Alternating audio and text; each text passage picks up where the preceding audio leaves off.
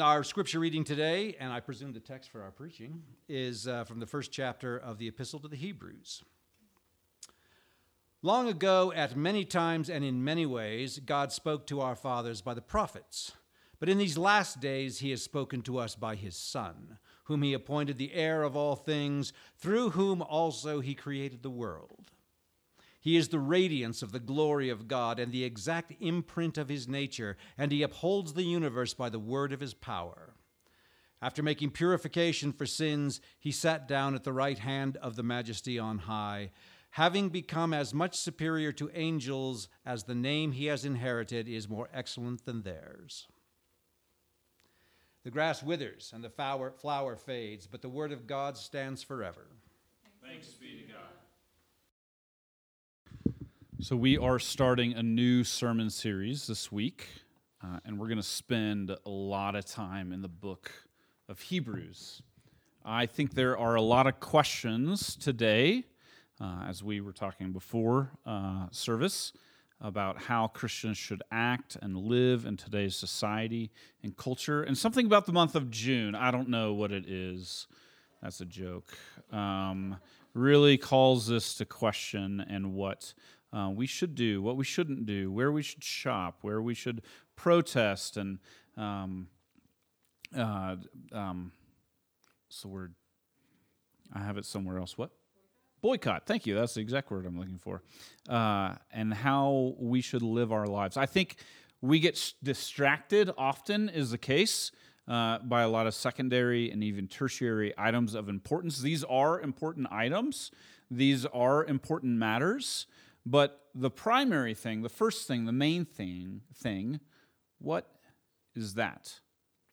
I think as Christians, we shouldn't expect culture to conform around our same value systems. We've had that historically, at least publicly, for a while, and it's changing very rapidly and very quickly. But that doesn't mean that I think it doesn't mean that we should boycott or protest or grasp even at political power to regain those values in mainstream culture. I think the early Christians were not known for protesting Rome and boycotting certain, mass stores. They were known for their acts of mercy, for their hospitality, and for their love. When Roman citizens were leaving Rome during the plague and it was devastating everyone there, Christians stayed behind and cared for the sick and dying, even if that meant that they would get sick and die themselves. I don't know that we have the same reputation today. I think the reason Hebrews is important, especially right now, is because we want this simple bumper sticker, Twitter verse theology to be able to have these kind of one-off pithy statements that will get our point across and maybe kind of prod someone in the process to combat our losing our central place in culture. But I think what we really need to do is to go deep and to understand who we are in Christ. And to do that, we need to know who Christ is. Hebrews is one of those books that gives us this answer. When you begin Star Wars, there's these words on the screen. It says, a long time ago in a galaxy far, far away. And it's silent, and you're reading these words. And suddenly, the image changes, the Star Wars logo shows up, and John Williams, all the instruments in the orchestra just come in, and it almost shocks you awake. It's a little bit of what Hebrews does as well. No matter how familiar we are with the story of Star Wars, it takes us to a galaxy far, far away. And yet we're locked in. Who are these characters? Darth Vader, Princess Leia, C-3PO, R2-D2. We're watching this going like, where are we and what is going on? We have a little bit of a preview in the text that it gives us at the beginning. But what's this rebel plan, the Death Star? I don't even understand. And it's not even 17 minutes. We're 17 minutes into the movie before we see Luke Skywalker for the first time, and we don't even know who he is at that point. But we're hooked. we're locked into longing to see what happens. Even 46 years later, they are still capitalizing quite a bit on the Star Wars theme and trends. Many of us, I don't, other people, maybe you do, I don't know, dress up, want to embody Star Wars, the characters there, cosplay and all of those things. Star Wars, Lord of the Rings, Narnia, Harry Potter, each of these elements, these stories have elements that are new and different and seemingly very disconnected from our lives. However, we latch onto them because they contain nuggets of truth that get at some of the deepest longings in our lives. Really good stories do that. Great. But there's an even deeper story, a truer story that Hebrews tells. This author tells us a story that is not only true, but relevant to our daily lives, and a story that actually happened, as hard as it can be to believe that sometimes. The book of Hebrews is this masterful piece of literature, not that it's a novel, but in the way that it is written, its use of language, its rhetoric is extremely advanced. The author has an immense knowledge of the Old Testament, of Greek thought and philosophy, and assumes his audience does too. There's imagery, foreshadowing, and backshadowing, looking both forward and back. Awesome. You guys look like you're going to have a feast down there. Both the author and the audience are unknown, but as we'll see, still very relevant. It's more of a sermon than a letter. And at the beginning starts just like Star Wars, with his booming voice pulling you right into the story. What we do know about the audience is that it's a very tired congregation. Attendance is perhaps down. Public reputation is not great. God doesn't seem to be showing up in the places they want him to. Maybe they're thinking it's time to jump ship, to return to their previous faith. It's assumed here with all the Old Testament references that was Judaism, rather than continue on with this Jesus stuff. But in the middle of the letter, just after warning them not to turn their backs, the author tells them to hold fast to the sure and steadfast anchor of hope. From there, we get the title for our series. And this would be my exhortation to you as well. Hold fast. Might seem like life is too much, that Jesus is asking too much, that God isn't there, that there is no hope. But hold fast. He promises to show up. Hold fast. Encourage me, please, to do the same. Why Jesus? What has he done that God hasn't already done throughout the rest of his scriptures? What has he done that other things in life can't provide? Why Jesus? Well, Jesus is God's Son, the author tells us at the very beginning, verses 1 and 2. He says, long ago, at many times and in many ways, God spoke to our fathers by the prophets.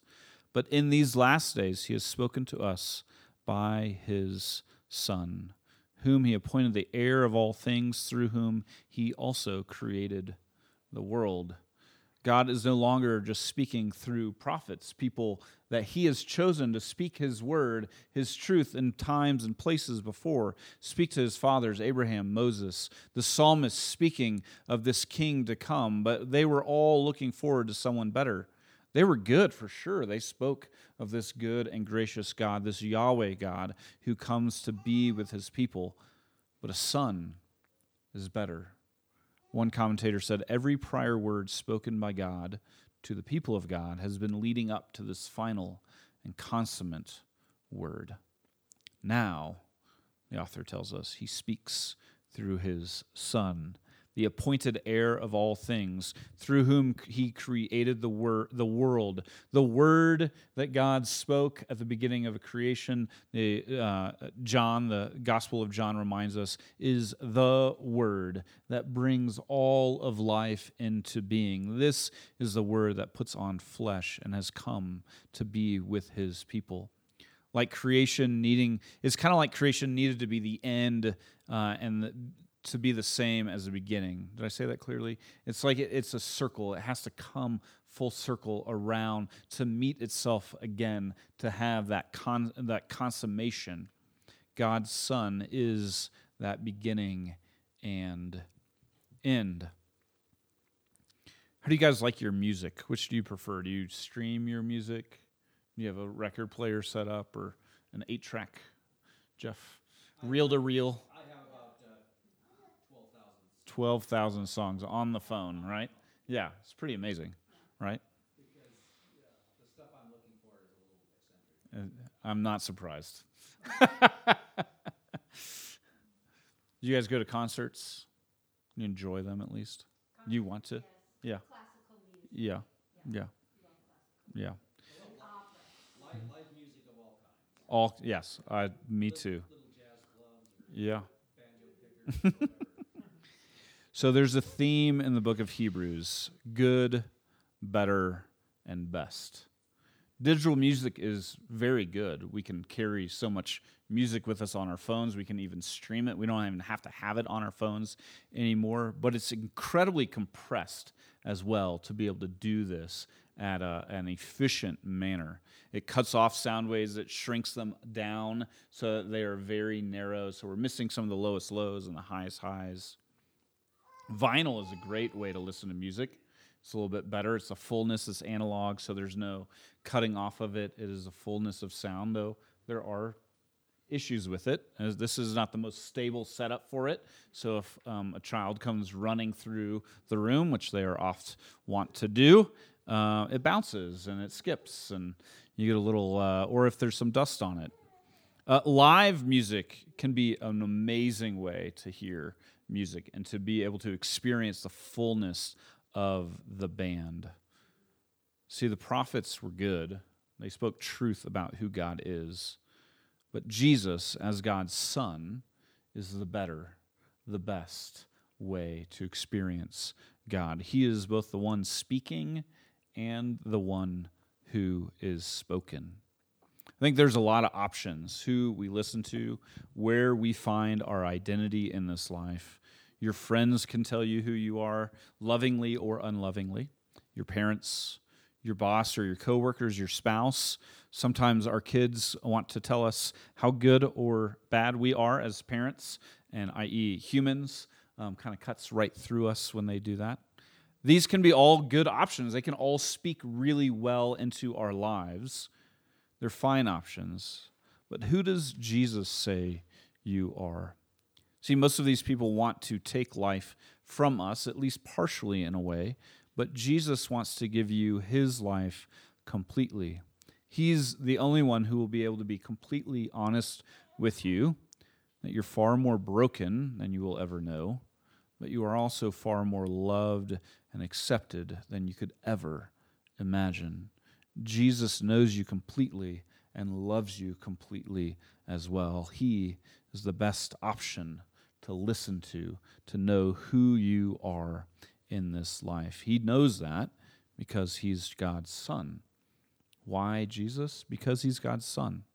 Not only that, though, Jesus is the radiance of God. Look at verse 3, the first half of verse 3 with me. He is the radiance of the glory of God, the exact imprint of his nature, and he upholds the universe by the word of his power. Radiance is sun language. I didn't know. I should have known this. I'm sure I knew this, that you could be allergic to the sun, but it's sun language. It is the rays of the sun that are emitting from the ball of gas burning 94 million miles away. But when we get a sunburn in the summer or when we go out in the sun, we don't separate the rays from the sun. It's what comes out of it. We're allergic to the sun, though we're not touching the sun. The sun is touching us. We don't separate the rays from the sun itself. They are one and the same. Jesus emanates God from God. He's the imprint of his being. When God created humans, he created them to be like a mirror to reflect God. Let us make man in our image, in our likeness, not the same substance, but as a mirror to reflect who God is back to creation and back to God. But when he sent Jesus, John's gospel again tells us that the Word was God. He became flesh. He moved into the neighborhood. He became like humans, but Jesus has always been God. Not like God, not close to God, God.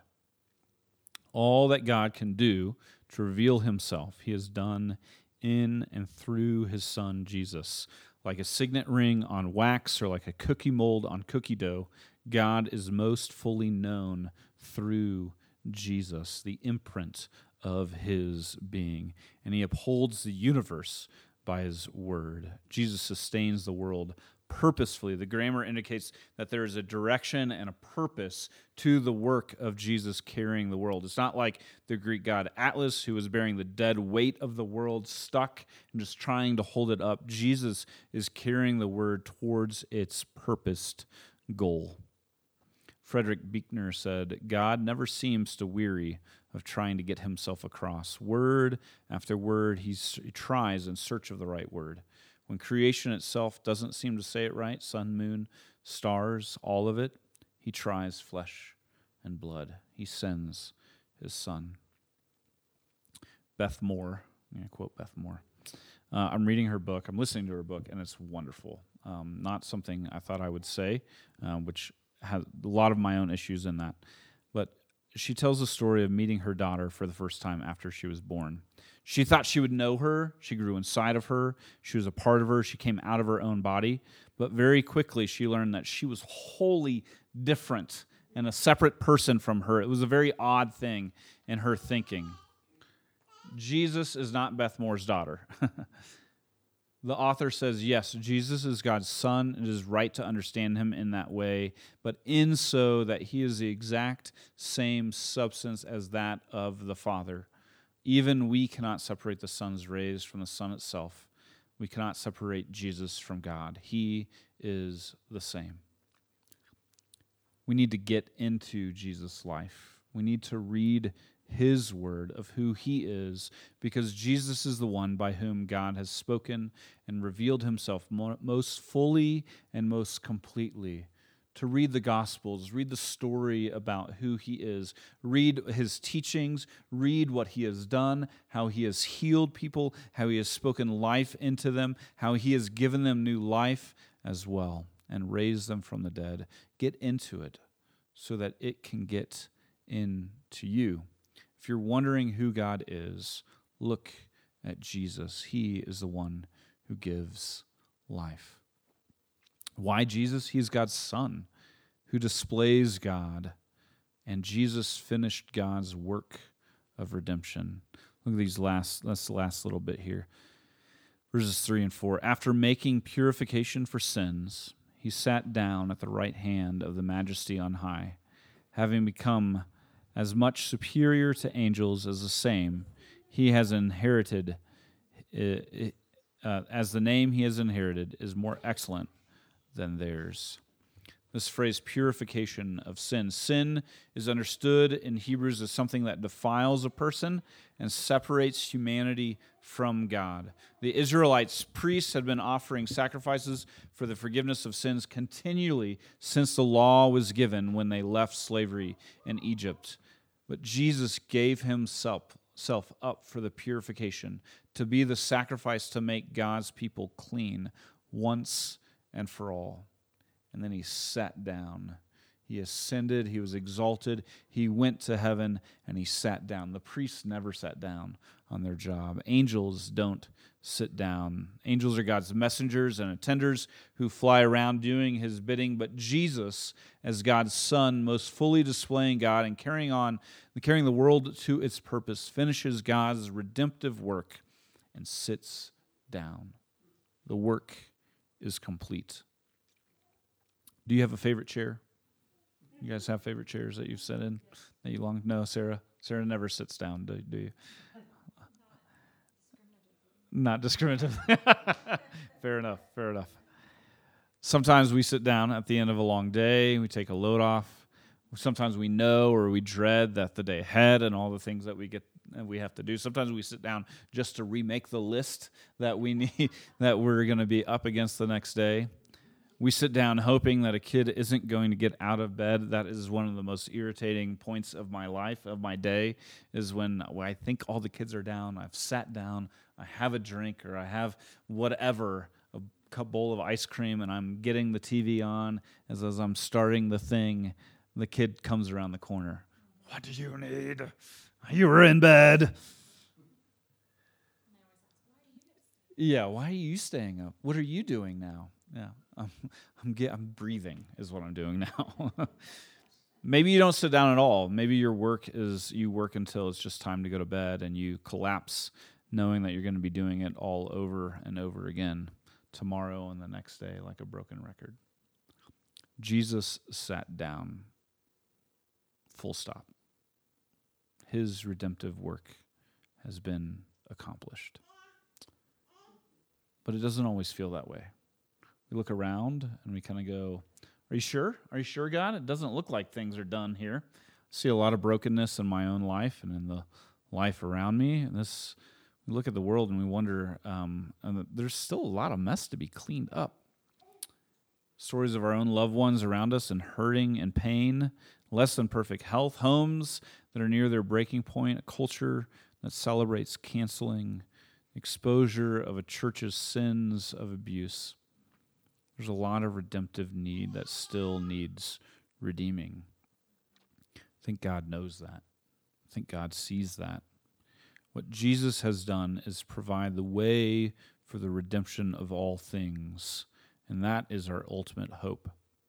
And he has not removed himself from the suffering and pain of this world. He took on flesh and blood. He suffered along with us. He bore the shame of the cross. He offered up not a sacrifice outside of himself, but he was the spotless lamb, the sacrifice making purification for our sins. And our hope is that the story doesn't end there. He was resurrected, he was exalted, and he is sitting down knowing that the work that needed to be done for the redemption of the world has taken place. Why Jesus? He is the ultimate revelation of God. He is God's Son. He is the radiance of God, and he finished God's redemptive work. Jesus is the ultimate revelation of God. This is not a galaxy far, far away. This is here and now. When everything is breaking down around us, when we are wondering what we need to do in this world, how it means we should act as Christians, where we should place our importance, where our values should be, we get to look at Jesus because he is still the ultimate revelation of God. Let's pray. Lord, as Christians, we look at this world and wonder just what is going on. For us, as Christians, seeing values that we hold dear get thrown to the side, it seems like the world is against us. Yet I don't think we should be surprised at this. I think this is what the early church faced as well. Help us to look and see through this book what the important thing is, and how you, through your Son, have revealed yourself to us most fully and most completely. That you didn't stay far off and away from what was going on here in this world, and that you still don't stay far off, but that you sent your Son, and that you've sent your Holy Spirit to dwell within us, to be with us, that you didn't hold yourself away from suffering, but that you faced it knowing the redemption, the resurrection that you would face as well. Help us to know that too.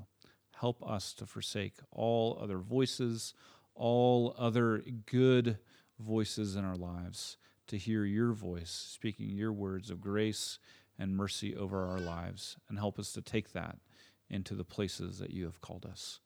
We pray these things in the name of the Father, and the Son, and the Holy Spirit. Amen.